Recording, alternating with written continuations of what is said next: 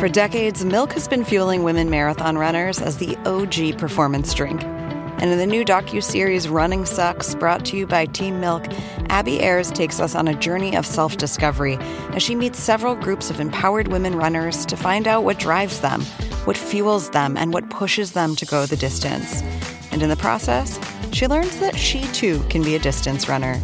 You can watch the series at runningsuckstheseries.com and register for the inaugural Every Woman's Marathon at everywomansmarathon.com. This episode is brought to you by Shopify. Whether you're selling a little or a lot, Shopify helps you do your thing, however you cha-ching. From the launch your online shop stage, all the way to the we just hit 1 million orders stage. No matter what stage you're in, Shopify's there to help you grow. Sign up for a $1 per month trial period at shopify.com/special offer, all lowercase. That's shopify.com/special offer. Hey, it's Max. Show is coming right up. But before that, I want to tell you a little bit about our sponsor this week. It's Linda. We are already in February, which means you, like me, perhaps have already failed at a New Year's resolution. I know that I am eating like shit and not working out at all, which was not the plan. But if you want to truly invest in yourself in a sustainable way, if you want to improve yourself, you should try lynda.com. Lynda is used by millions of people around the world. They've got over 3,000 courses on topics like web development, photography, visual design, and business. You can learn software. Excel, WordPress, Photoshop, GarageBand. You can learn how to podcast. All their courses are taught by experts, and new courses are added to the site every week. Whether you want to set new financial goals, find work-life balance, invest in a new hobby, ask your boss for a raise, find a new job, or improve upon your current job skills in 2015, lynda.com has something for everyone. So here's what you should do. Go to lynda.com/longform. You're going to get a free 10-day trial. You get unlimited access to every course on lynda.com. Go ahead. lynda.com/longform. I challenge you to learn something new in 2015.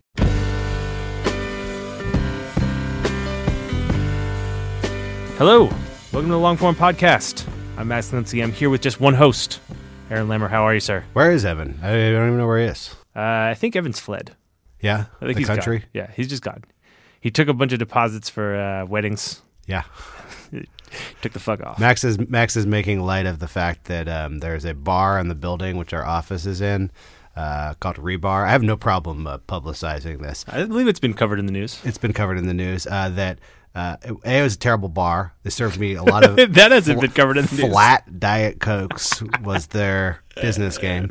But the guy was in all kinds of debt.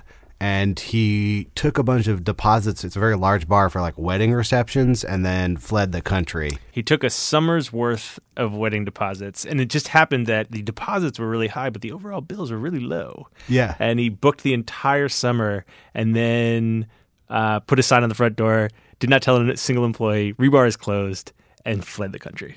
And then he was caught in Bali. Yeah. Yeah. Well, come on the show, guy. So that's where Evan is. Who's on the show this week? I talked to Jack Shafer. Jack Shafer is the senior media critic for Politico. He was the longtime press critic at Slate, formerly the editor of the Washington City paper. He is like I don't know what the term is. He's like a grand master of journalism. Yeah. And I went and I talked to him. I had to be in D.C. last week, so I went to Politico. And Jack and I had worked out this time for me to come there and talk to him. And then he had just gotten an assignment like half an hour before I got there to write another column about Brian Williams. And the man was frazzled. He was on deadline. And it was the first time, I think, this is the first episode that we were like actively inconveniencing someone. I doubt that's actually true. Maybe.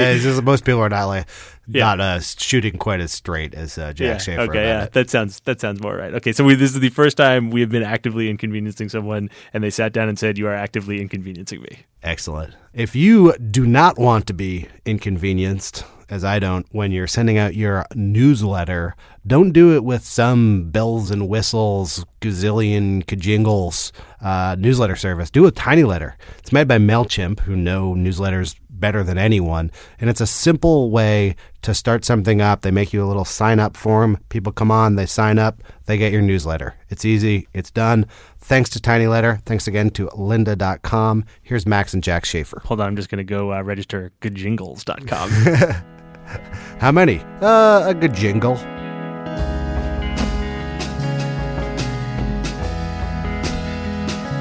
Hello, Jack Shafer. Hello to you, Max Linsky. Thanks for taking the time. I'd rather not be taking the time. I'd rather be at work. Yeah, you don't seem very eager to be doing this. Even though I came to you, I am in the Politico office. What I feel is though you should never turn down any assignment, only postpone it. Okay. And I couldn't postpone this really because you're coming down to Washington for a limited time. So I was on the train. I'll take the bullet for you. Let's go. Okay. All right. The thing is, these conversations are usually like casual. We start way at the beginning. No casual. You don't have the time for this. No casual. We're on deadline. I'm not on deadline. I got all the time in the world. I'm fully caffeinated. How about you? I got nothing. Here we go. I'm going to try and start at the beginning, and you can move me forward rapidly. Okay. When did you start writing about the press? I wrote a book review about the Raymond Sokolow biography of A.J. Liebling in like 1980. So that was the first time I'd really thought about the press. Liebling, of course, was the longtime press critic for the New Yorker. Hero of yours. A hero of mine, yeah, from the late 40s until the early 60s when he died. But I didn't really start being a press critic or engaging in press criticism until I became the editor of Washington City Paper, the alt weekly in D.C. I became the editor in 1985, and I tried to get somebody to do press criticism, but nobody wanted to do it because they were worried about their next job. And seeing how the object of most of the criticism was going to be the Washington Post, people didn't want to be a press critic and then go over and get shot down for the job because they'd offended an assistant managing editor with their critique of the transportation story that ran in Metro. So I started doing it, and I sort of did it on the side. You weren't worried about your next job? Well, I didn't think I was going to get a next job. I thought the Peter Principle had already brought me to my level of incompetence, and I really wasn't going to go any further. In 1985, and I would say even in 2015, the idea of working at the Washington Post was not something that really appealed to me. There was a kind of spirit and freedom in the alt weeklies then, and still is there, and much of that kind of freedom is replicated on the web, and so I didn't really want to go to the Post, so that was no impediment. I just didn't have the time, so I started writing the columns basically after I would close features, the editing of features, and try to write it in the wee hours and sneak it into the paper. And was the goal to hold them accountable or pick fights? Is there a difference? I don't know. Is that a spectrum? In my first grade report card, and this is a true story. This is not a Brian Williams story. My teacher in my first report card said, Jack is a very good student. He loves reading. He loves arithmetic. But Jack has a tendency to start fights in the playground and bring them back into the classroom. And I only saw this report card a few years ago, and I think that's that's been my sort of career style. That sounds about right. Start a fight, bring it back into the classroom. There's a whole range of reasons to write press criticism. Part of it is to educate the reader about the kind of journalism that they're reading, given another perspective.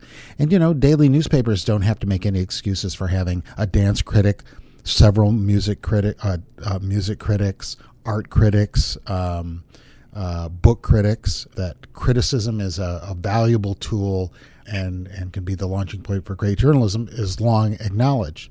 It's just that daily newspapers didn't ever really do much of this because they didn't want to examine themselves so overtly or examine other publications so overtly lest they be examined. Right. I wouldn't say that my intention was reformist, that I intended to make any newspaper better.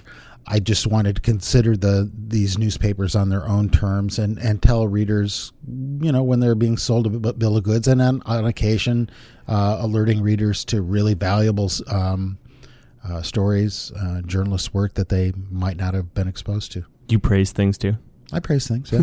Yeah. Was the goal, who were those readers? I feel like that is a central question of press criticism is like, are you writing for other journalists or not? Well, you sort of feel like you're writing for other journalists, but you find civilians are interested too.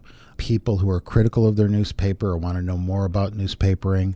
So I wouldn't say that I try to write inside baseball. I've always tried to write for the general reader. I tend not to write about personnel and morale issues, because newspapers, you can always write a morale story about a newspaper because there's always somebody who's depressed about something. So the concentration has always been on reading the text, re-reporting the competition's story, or if not competition, the other publication's story, giving the reader a thumbs up or a thumbs down, and most of all, making readers critical, making them not passive recipients of their news. And you find that there are a lot of people who hate their Washington Post or hate their New York Times as much as they love it. They want to beat it. They want to defame it. They want to drag it around and beat it with a stick. And that's a long tradition in journalism, of hating and loving your newspaper at the same time. When you started doing that stuff at the city paper, did you make mistakes? Was it just something you innately knew how to do? I never have made a mistake in my entire reportorial career.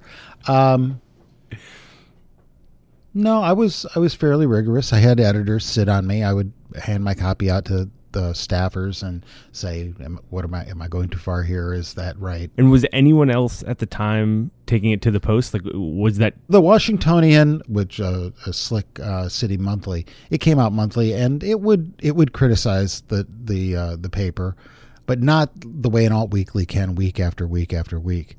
And I was just talking to a friend about this. Working on an alt weekly, almost everything that you're doing in the alt weekly is an act of press criticism. You're saying the Post or the Big Daily doesn't know shit about rock music. It doesn't know anything about city politics. Every one of your stories is designed, or at least under my editorship, I wanted it to be a rebuke to the Washington Post. The Post has not got this right. If the Washington Post went out and did a great story about the metro subway system, we would let that dog lie. We wouldn't, but if they screwed up a story, or we thought they were undercovering some issue, I almost felt as though an assignment was a shot across the bow of the Washington Post, which had 200 times the staffing and budget that we did. I told myself I was going to avoid making this like a eulogy for all weeklies. Yeah. I don't want to ask you a lot of sad all weekly questions, but I have some happy days alt weekly questions, which is the other thing that was happening in mid 80s, early 90s at the city paper, was you had this sort of incredible crop of young reporters, many of whom have been on the podcast, come through. But that's true of every alt weekly. And the city paper isn't a slightly, you don't think so? No. If you want to poke around, practically every alt weekly has tossed out of its orbit and into the mainstream orbit real stars. No editor at an alt weekly is being honest when he says he discovers these people. These people discover themselves, and they throw themselves upon you. They force you to hire them. Tell me a bit more about that. That was my question. What were you looking for in those folks? You make mistakes. There are people that I should have hired. There are people that I shouldn't have hired. It's just like shopping or ordering in a restaurant. You think, oh, this has got to be a great dish. Turns out to be an awful dish. You buy a hot dog, off a vending cart, and it turns out to be fantastic. I was looking for people primarily who wanted to embrace conflict. Conflict is the journalist's very best friend. If it's a pleasant day, if the buses are running on time, if the politicians are clean, it's very hard to make engaging journalism about that. I welcome other editors to write a beaming story about the efficiency of good government in their local jurisdiction. But what I wanted to find out what was broken, what stinks, what hurts, and basically make readers uncomfortable, bring institutions under scrutiny, interesting scrutiny. The batting average was not great, but that's what I would tell somebody when I was hiring them. I want you to put your finger between the hammer and the anvil and come back and tell the reader how it feels. And so that was sort of a limiter. Some people want to come in and write sort of soft essays or soft features. And there's a place for that in journalism. I just didn't want it in the pages of my paper. I wanted to start fights, and if I couldn't start fights, I wanted to be the referee that was, scoring the card. So that guided, who I hired. Do you think that that's still the case? Like for young people trying to get into journalism, is the best way to go about it to look for conflict?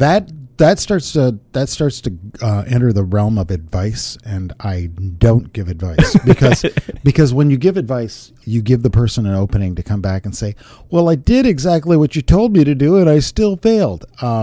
My advice or my views on journalism are not binding on the entire universe. So if somebody comes in and asks me, the most general advice I'll give is, well, if you want to break in, find some area that is undercovered and that you can develop an expertise on, and that's one way to get noticed.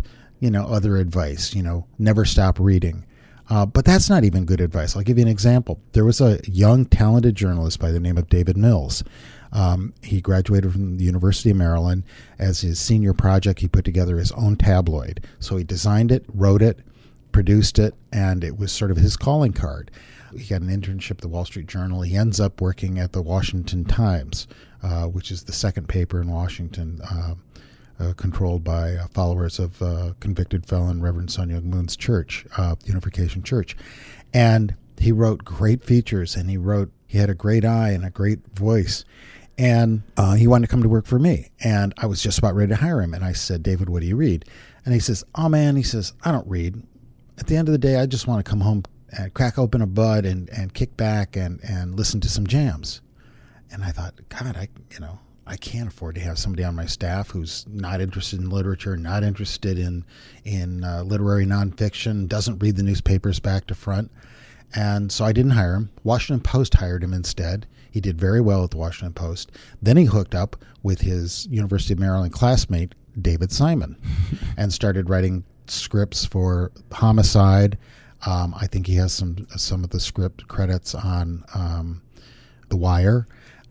Goes to Hollywood, starts his own series, is executive producer of a gangster series that he created that lasted half a season. And then at a very young, 50 or young 48, 49, died of some sort of heart attack. But there was a guy that I made a mistake on. I had these binding rules. You must be a reader. You must be interested in literature.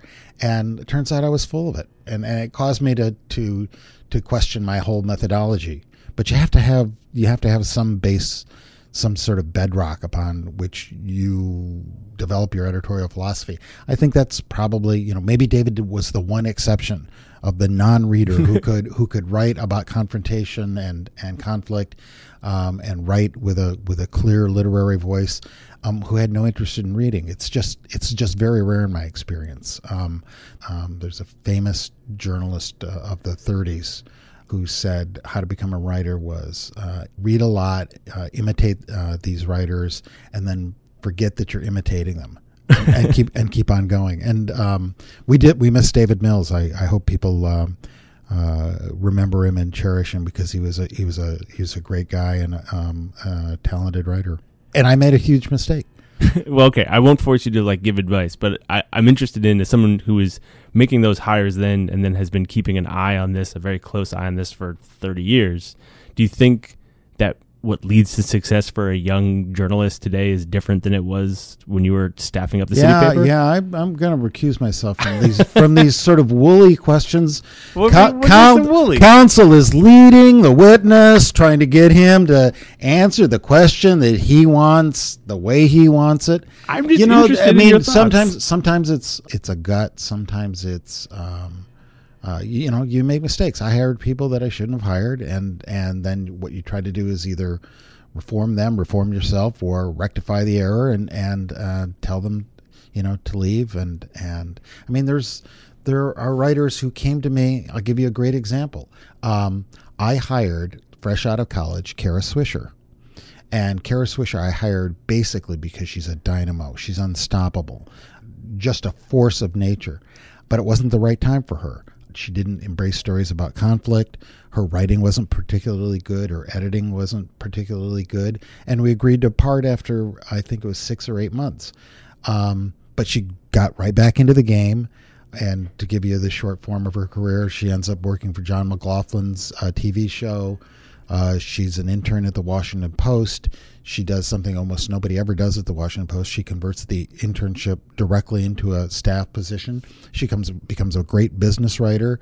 She ends up writing a book about AOL and vaults from there to the Wall Street Journal, ends up covering the tech beat for the Wall Street Journal, and the rest of the story. She becomes partners with Walt Mossberg in what was All Things Digital, and now they've spun off not spun off, but left to create their own organization, Recode. And maybe I should have given Kara another 2 months, and that I would have been able to harness this dynamo. So you make mistakes all the time. You think somebody doesn't have it. Yeah, you sent them back to the minors, or you gave them the put them on waivers, and then they go succeed someplace else. So editors shouldn't be too arrogant. I certainly was, but you have to make decisions. That was almost advice. It was almost advice. It was bordering on the advice. not advice. All right, so you're at City Paper. You are doing this press criticism. You are hiring and striking out on dynamos. Your time there ends, and I'm interested in how what you end up pursuing is not shaping a publication, but becoming a press critic. How did that happen? Well, the whole time I was probably writing a column at least 3 out of the 4 weeks of the month. I edited City Paper for 10 years, and after, I think all weekly editors should sort of butt out of a paper after 10 years, because you find people want to do stories that you did earlier in an earlier incarnation. You go, no, we've done the definitive story on. Do you think that's true? Just alt weeklies? More alt weeklies than dailies, because dailies can't control the news agenda the way that an alt weekly can. Yeah. They have to be more responsive day to day with. But what about magazines? Events. Probably magazines too, unless they're paying you too much to leave. And I decided to leave just because I thought, well, I probably, this is 500 issues. I probably covered all the things I'm really, really interested in. And I thought I wanted to break out and try to start all over again. So I took a job with New Times, which had just bought the SF Weekly in San Francisco. And I did that for about a year and a quarter, had some great, excellent journalists, had a better editorial budget. And I did some press criticism there. It wasn't the same because San Francisco isn't quite the media center that Washington is. And then Kinsley called in the spring of '96 and said, "Why don't you come join me at Slate?" And I thought, yeah, this is gonna, web journalism is gonna be a new happening thing. It'd be fun to be in on the ground floor. And I basically was Mike's spear chucker for 4 or so years, being his deputy, editing behind him, helping him to manage the staff. Didn't do a lot of criticism. I wrote fairly frequently, but it wasn't until Jake Weisberg replaced Mike that I sort of went back into the vineyards of press criticism. I went back and read some of those early Slate columns, like sort of about the dawn of web journalism, and there's things in there that are so prescient. Like there's one long paragraph about how you better sit down and get ready for a future where all of this is on your phone. It was a thing that you wrote. You wrote that in 1997. Wow, which struck me as pretty genius. Wow. Yeah. It's amazing what you find when you go back and you look at your old clips. Yesterday, I wrote what I thought was a brilliant lead for my Brian Williams piece. And then as I was about ready to send it to my editor, I said, have I written that before? So I put a few search terms in, and I found that I'd written exactly the same lead, only with different characters or different principles in 2006 or 2007. So I had to scrub the lead and hastily write one. I send it off to my editor, and he comes over very gingerly. He says, great column, really like it. But the lead isn't quite right. I said, there's a reason. I wrote it in 30 seconds. What do you suggest will be a better lead? So he wrote me a better lead. Do you feel like you need to be more careful with that kind of thing because people have their knives out for you? Since you're going after other people all the time, do you think people go after you? I invite their knives. The press critic shouldn't live in I guess we're going to mix metaphors here, but he shouldn't live in a glass house. Of course you want criticism. It's one of the reasons that, from the time I was able, I've added lots of links to my pieces. So if I make an assertion of fact, the reader doesn't have to agree with where I take my argument, but they can see that, that I'm not pulling facts and numbers and chronologies and histories out of my ass. But yeah, that's why I always put my email address and respond to even the nasty letters that I get, because you want to be engaged with your readers. And if a press critic can't stand down when he's committed a mistake, what hope is there for the world, Max? What hope? There was a time where you were one of a very, very few people thinking and writing publicly about this stuff. Now there are many, many people who have the ability and choose to write publicly about this stuff. How has that affected your job? It's probably like any other journalist. If you think somebody has done your story or done it 50% right, you say, shit, I should have gotten to that. Like the Williams story. I've been blessed both at Politico and at Reuters with great editors where I'll say, we're 12 hours into this this Brian Williams thing. I didn't say this, but hypothetically, I could have said, we're 12 hours into this. Everybody's covered it. Everybody's taking their shots at Brian Williams. There's probably nothing left for me to say. And I've got great editors in Garrett Kraft here at Politico and Jim Ledbetter at Reuters who'd say, yeah, but you'll do it better. And so I wouldn't say that ideas are any harder to come by. I don't want to come off sounding arrogant about this, but I don't think it's really changed much for me. I welcome it. I've learned a lot from a lot of other writers. I think it's completely healthy. I don't think it's navel gazing. Bill Keller famously referred to all the press critics and press reporters who were watching the New York Times as oxpeckers. And an oxpecker is a African bird that lands on the back of, I forget whether it's a water buffalo or a rhinoceros, and digs the ticks out of the skin of the host animal. And of course, Keller, by that analogy, was making himself and the Times ought to be the dominant master species. I find, look at the sports section. It's filled with lots of voices and a lot of controversy and a lot of different approaches. And a lot of hot takes. It's funny that the hot take has become a disparaging term. Didn't the All do the hot take takedown? Yeah, I think it is. And it was a hot take. Itself, it was a hot take. Better that we have hot takes and cold takes.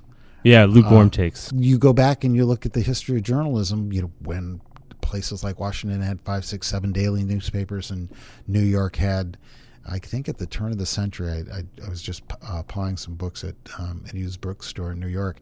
They had 60 or 61 foreign language newspapers, not all dailies, of course.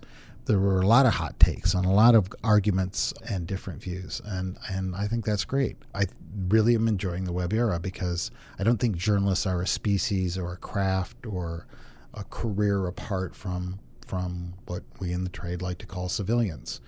They're people who've walked off the street for me at City Paper, never written a story before, and written great features or great news stories. I think the big difference is that we do it every day. It's sort of like, somebody can cook a great meal. That doesn't mean all chefs are going to go out of business. So I've never been intimidated by or worried or fretted or felt any sort of protectionist sensibility about the web voices joining the din. I think that was actually another shitty leading question, probably. Yeah. Yeah, sure. That's what you do. That's my game. That's my whole thing. You and I have talked before about how the one rule you have for your columns is to be original. You were the first person, I got to say, you're the first person who's just actively checking your email while I'm talking to you. Well, I'm working. I'm on salary right now. If my boss would say, "Who's the funny-looking man that you've taken away one of the top editors' offices and you're talking to a funny little man in there?" So I have to. I have to check my mail. Not that little man. Not that little. You used to be little. I remember. I remember when you were. I think I met you when you were still in college, right? Just out. Just out. Yeah. You told me that. You told me that Anvil line. Did I? Yeah. It's one because I was writing some fluffy ass features. Yeah. Well, you were.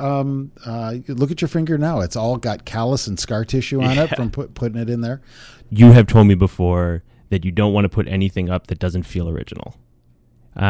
We are living in a moment where that's not everyone's rule. Mm-hmm. That's not a maxim that everyone lives by.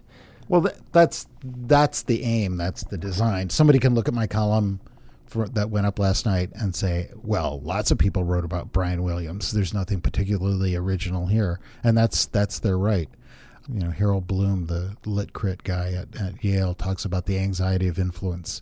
I become a little bit anxious if I'm treading the path that somebody else treaded too closely. I need a more breathing room. As a writer, it's a very selfish motive. If you are writing original copy, it's probably easier to hook somebody.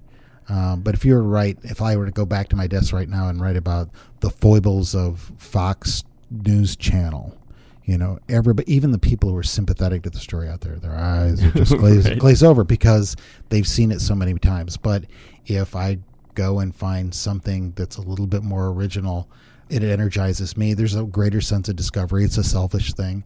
And readers are grateful. Readers are grateful always to find, an unexpected species of bird presented to them. Hey, I didn't even know that the prothonotary warbler flew in these parts. That's great. What else goes into your decision making around what to write? The deadline. Seriously. How do you know you've got a column idea? How does that process work? If you can write a lead. If you can write a lead and you have the next couple of ideas set up, then God rewards you. The muse snaps to attention. The muse requires a thesis and some stirring language and some good reporting. And it's rare that now that I'll start a column and say, nah, that's not a column. I mean, the web makes so remarkably easy compared to back in the newsprint days before the web, to research a story. Let me tell you, son, about back in the early 90s, Walter Brennan and I would sit around at my apartment near DuPont Circle, and my idea of the World Wide Web was 3 5-foot stacks of newspapers, the Washington Post, the Washington Times, and the New York Times. And I would remember a story that had appeared several months before, and then I would dig down and find it, because we didn't have Nexus. We couldn't afford Nexus, and there was no World Wide Web and its pipes. This is the podcast I was hoping for. Is it? Is it the Walter Brennan? Yeah. It's gotten a lot easier because if you have a couple of ideas, you can go out and test it and gather material. Both at Politico and Reuters and Slate, all three of these places had great colleagues. I could go out and say, "Hey, give me another example. I need another example of a journalist who screwed up when speaking extemporaneously." Do you always know where you're going to land? Not always. Sometimes you've got the kicker. Sometimes it's like solving a mathematical equation. You have a general sense of how you're going to get there, but you don't know exactly how. How do you navigate writing about your friends? You know a lot of people in this world. Yeah. The funny thing is that I probably only lost a couple of friends or acquaintances by writing critically about them. There's one guy who now for 21 years, whenever he sees me, social occasion or walking down the street, he says, "Fuck you, Shafer." Fuck you. Just fuck you, Shafer. A couple of years ago, he called me up. He was writing a story and he wanted my help on it. And I said, "Aren't you going to say fuck you, Shafer?" And he said, "Yeah, fuck you, Shafer." But he meant it. And then you helped him? I gave him a phone number. That's what he was looking for. There are people who I've written negatively about, and then when they shake my hand meeting me the first time, they realize who it is and they drop my hand. But some of those people later become colleagues or not hostile acquaintances. Journalists, it's true, one of the truisms that's been passed around about journalists, it's not that they have thin skin, it's that they have no skin. And they're very easily offended. But the number of people who've sworn oaths of vengeance against me that I'm aware of are relatively few. Sure, but maybe that's because you're good at navigating writing about people you know. Or you could look at my stuff and he's pussyfoot and he doesn't. Do you think you pussyfoot on your friends? On my friends, generally not. Are there people no fly zones? Yeah, are there people in the inner circle that I wouldn't attack because they wrote something. You bad. Said the word attack, not me. I'm just saying write about critically. I wouldn't say that there's anybody who I've given an automatic buy to. Do you think your critics would say that too? I don't know. Who are my critics? I don't know. Straw man. just trying to ask harder questions. Yeah. Well, you're the questions are getting harder and harder to answer. Can you ever remember a time where you pulled a punch?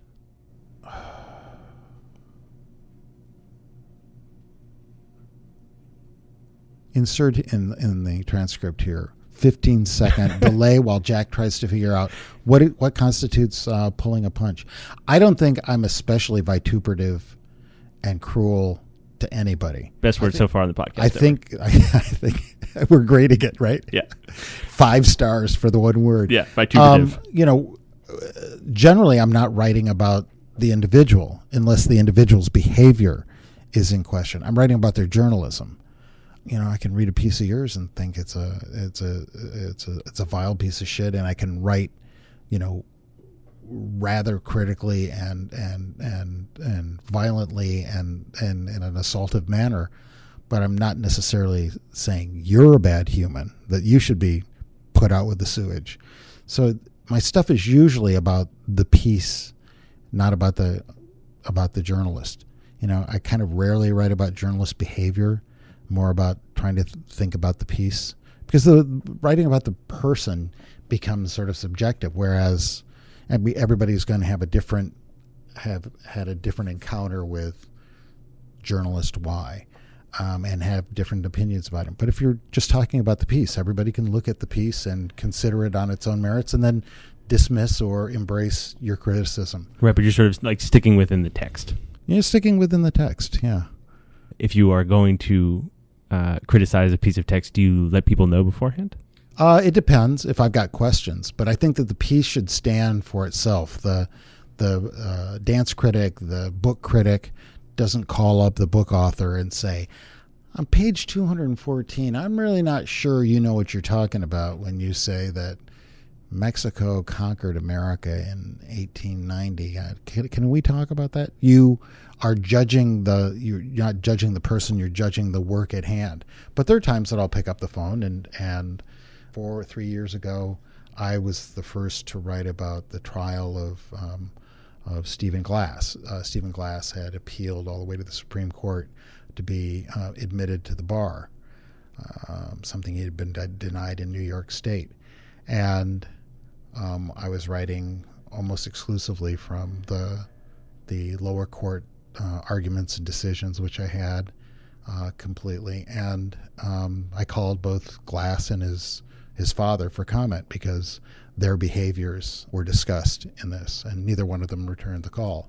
So I was writing about them, the person, what they did, what they said, wanted to assess the truth value, because they had competing views or at least Glass had a very critical view of the way he'd been brought up. But it's mostly about the product. The press. It's the press critic. I'm not the freelance a person critic. And that hasn't. I mean, hold on. I'm gonna ask a better question. Yeah. That's just the same shit I keep asking you. I'm gonna ask a whole new question. I've intimidated you, haven't I? A little bit, but you've intimidated me for a long time. This is nothing new.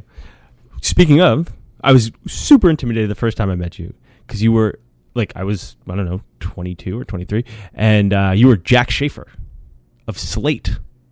Jack Shafer of Slate, which is, I feel like a way that many, many, many, many people came to know you was through Slate and through your work on Slate. And I am interested in the moment that you found out that you were leaving. What was that like? It was fine. I was sitting in my office. I got an email from the boss, Jacob Weisberg, and he said he was coming down from New York today. You going to be around? I said, yeah, sure, I'm going to be around. And then I emailed him back. And I says, what's this about? He says, oh, just checking in. We haven't talked in a while. And then later that afternoon when he arrived, I was called into an office where he and the then editor, David Plotz, were sitting. And they told me I was leaving, that I was being laid off. And they offered me a very nice severance and a deal to write a column as a freelancer if I wanted to. But, the minute that your boss says that you haven't seen for a while wants to come and see you, it's sort of like your girlfriend, your spouse coming home and before they embrace and kiss you to say, hello for the evening, say, I've got to jump in the shower. You know that something's up. You know that there's some stink that's happened. There's no elegant way to sack somebody. There's no elegant way to break up.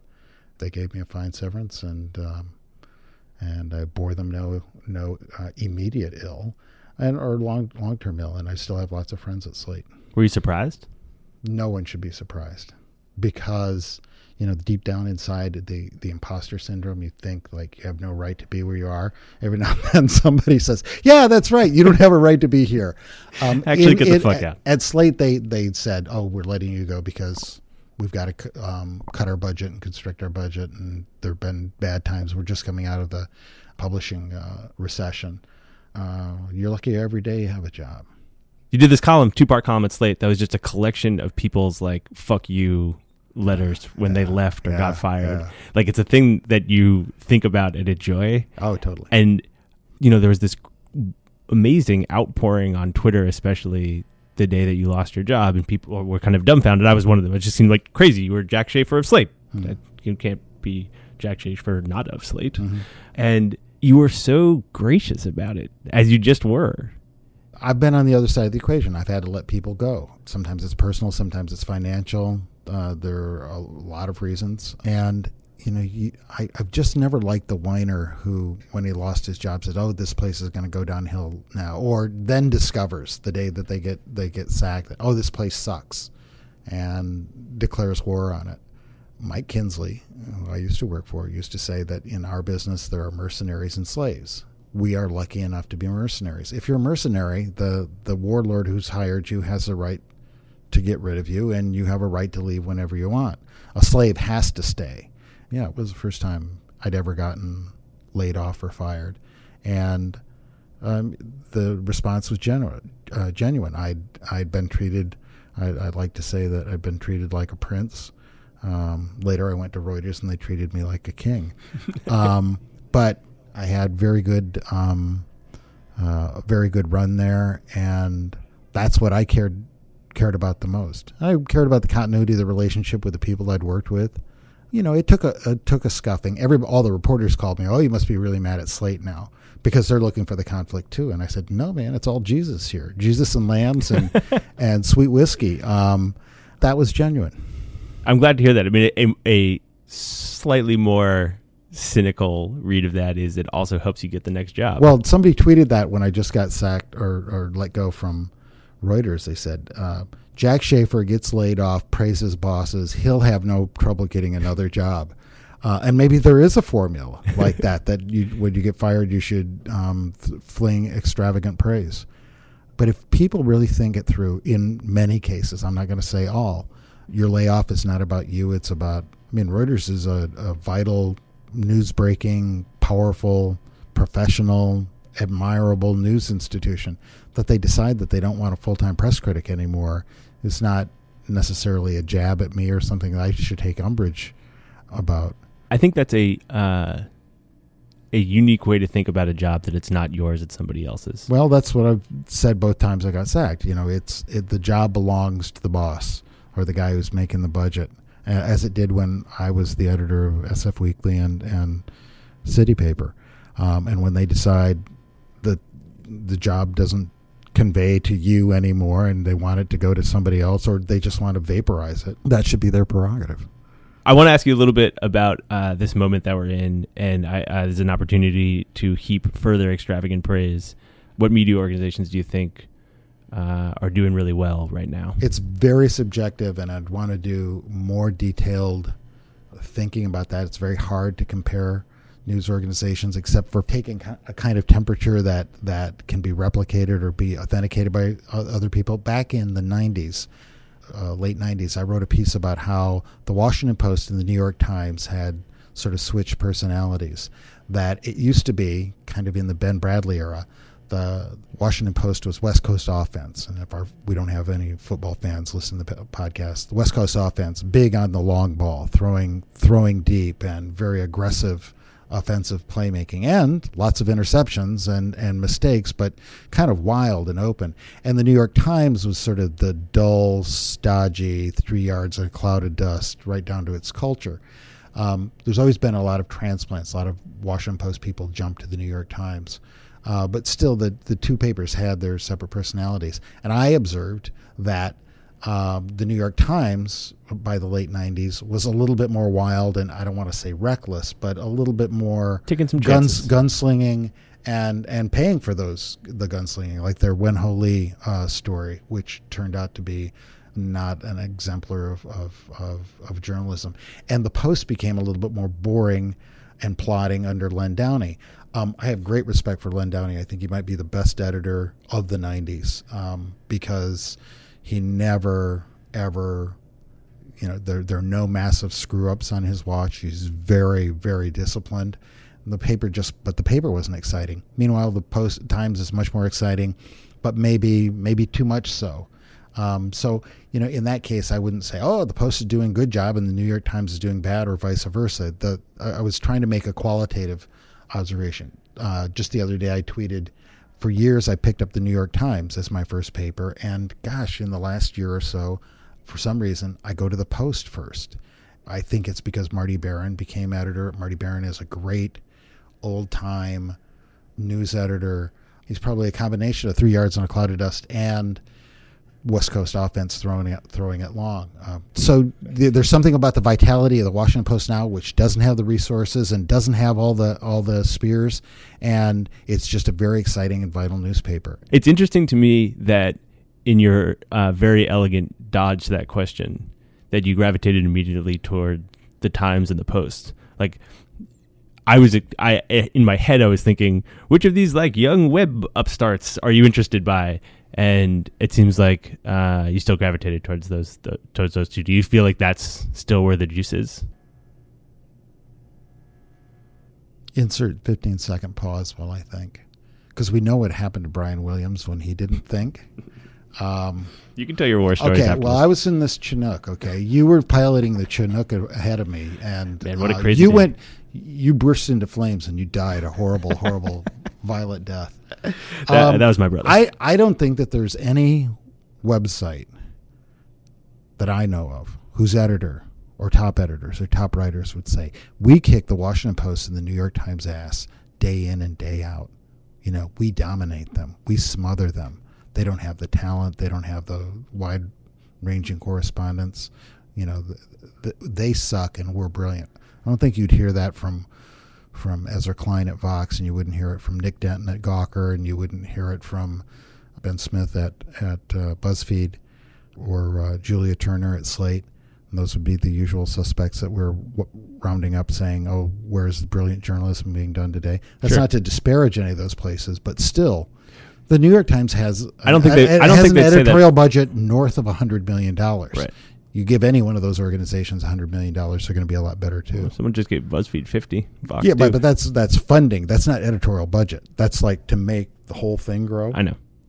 I think you're totally right. I don't think any of them would say that they're wiping the floor with those papers. I do think that they would say pretty quickly that they aspire to. Like, that's the ambition of the place is to overtake those. Do you think they have a chance? Do you think they got a shot? Well, look at Gawker. Gawker is probably even more than BuzzFeed or Huffington Post. Staked out all the verticals that you traditionally see in a daily newspaper, except for Metro. So they have entertainment, they've got sports coverage. Gawker doesn't have a business vertical, do they? No. See, it's just hard to They've got like a Silicon Valley thing. It's hard to do the one-on-one comparison and contrast because they will when they merge with Business Insider. If that happens, that would be interesting. This is not meant to be any sort of disparagement of these great growing websites. And call me a fuddy-duddy, but there's still a lot of gas left in the newspaper tank. The Wall Street Journal, which I've been remiss in not discussing, they've done great stuff on cybersecurity. They've broken a lot of fascinating stories. Had a fascinating story this week about how the Obama administration sort of didn't railroad so much as take over the whole net neutrality debate and pull the FCC their way. Sophisticated scoop reporting. It's hard to even place them in the same league, but that's fine. There's plenty of room in the pasture for all God's creatures. I got one gas in the tank question, then I really will let you go. We're sitting here at Politico. You have this column on Brian Williams that you need to go write, but you are also going to be writing long-form features here. Yep. That's exciting. That's very exciting. Still got some gas in the tank. Well, it ought to be fun. Just need some good ideas. Got any? Not that I'm giving you. Who's been getting an easy ride? What do you mean? And who needs a who needs like a teardown? Not even a teardown, just a hard look, a hard Jack Shafer hard look. I'll tell you afterwards. I'm not going to tell you. Okay. Now. You don't want to give my idea away to the masses, and then I would get scooped. Because they said, if it's good enough for Max to give to Jack, let's steal it. I just wouldn't want you to put out a story and then everyone know that I gave you the idea. It would be like advice. Yeah. If it blew up, I said, what do you expect? It was Max's fucking Linsky idea. What do you want to cover? What do you want to be doing? Any good story idea. Obviously, and media and politics is in my wheelhouse, but I wouldn't say no to anything. Are you going to be like hitting the ground, or are you going to be working the phones? Hitting the phones or working the grounds. I just mean, like, a lot of people that we have on the show who are doing this kind of work are like traveling all the time, and I feel like something to be traveling. I mean, the amount of reporting that I do for a column is not always apparent in it because I very rarely quote people. I'll check facts. I'll get anecdotes. But I don't do a lot of quoting of people because it slows a piece down. Unless somebody turns a really good phrase like W. Joseph Campbell did yesterday. I put him in my kicker. I was interviewing him and asking him for some ideas, and he uncorked this really good line. So, I've worked the phones. I work the phones on 90% of columns. They're not all pure masturbation. This is going to be shocking to anyone who's listening, but you once wrote an article about long form, and you emailed me some questions. You just started with one question. And I wrote about you. Yeah, and I wrote you back like a very straightforward, pretty bland answer. Yeah, and you wrote me back a one-line email that said, "Do better, be more loquacious next time." 3 paragraphs at least. Yeah, you were holding out on me, man. So that's how you treat quotes. Yeah. I had a contextual question that I wanted to ask you, and I really will let you go. One of the great things about your press writing is you're as well sort of versed in the history of both the press and press criticism as anybody, and you tie all this stuff back all the time. And I wonder, like, in this moment, okay, so you've got the Post and the Times, and they're trying to figure out whether they're going to be able to run the West Coast offense. Mm-hmm. You've got a established enough group of upstarts that there's a shorthand for who we're talking about. We don't even have to name names. Mm-hmm. Is there a moment in the history of the press that reminds you of what's going on now? Is there something that can be drawn on to give some context? Yeah, I'm prone to historical parallels, even when they don't completely stand up, because it gives me a tool. Give me a loose one. Gives me a tool to understanding. Right now, I'm reading a book by an academic named Donald Wilson. He wrote this book in the 1980s, and he talks about how yellow journalism of the 1890s in New York City and elsewhere that gives way to the whole progressive era of magazines like McClure's and the muckraking studies of Standard Oil and whatnot, and mining abuses, labor abuses. He makes a strong case that all this was made possible by technology. Presses get faster. The telephone network becomes the tendrils of the telephone lines are now everywhere. So it makes reporting on location all over the city, all over the state possible if you just want to willing to pay for the phone call. And he makes a case for how this changed the nature of journalism. Journalism becomes a more professional enterprise in those days. Before that, you were a reporter. Starting in the 1890s, you started becoming specialized. You were a financial reporter, a sports reporter, a society reporter, a city hall reporter. And I've been trying to link this up in my mind with some sort of analogous situation in the 90s when the web gets hopping, that journalism no longer belongs to the person who can afford a press or even can convince somebody to run their story. Anybody with a computer and a blogger account can be a journalist. I've always believed that all a journalist was somebody who would perform an act of journalism. And I've been trying to think about how the fact that the barriers of entry that were very high before and now have been smashed down, how that's changed journalism. The fact that stories had to be short and concise so that you could fit more of them in the newspaper. Well, there's really no upper limit on the length of a story because, as you know, adding another line or another page or another 5 megs of story are marginal. There's no real cost impediment. So I'm trying to sort out a sort of parallel between the 1890s. I mean, you definitely see a kind of high entertainment, sensationalized, and when I say sensationalized, I mean that in a positive sense, populist, not quite revolutionary, but politically engaged kind of journalism happening in the 1890s and the early part of the 20th century. I think that there are parallels with web journalism. That more voices, new voices, crowdsourcing, if you will. I think that there's great energy and great vitality and excitement. I mean, without seeming to stroke the my current temporary owners, employers rather, at Politico, great excitement here. I can't believe you waited until minute 63 to do that. It's shocking. They created almost a new kind of journalism, a sort of mini scoop. But even that's not original. If you go back to the foundation of the Associated Press and then later United Press, International Press, all the wire services were always competing between editions to break news and advance the story. So, but too much technological determinism makes you a very boring writer. So I have to find a good hook to find my way into. Well, once you do, that sounds like maybe like a good long form piece. Can we shake on that? Yeah. All right, man.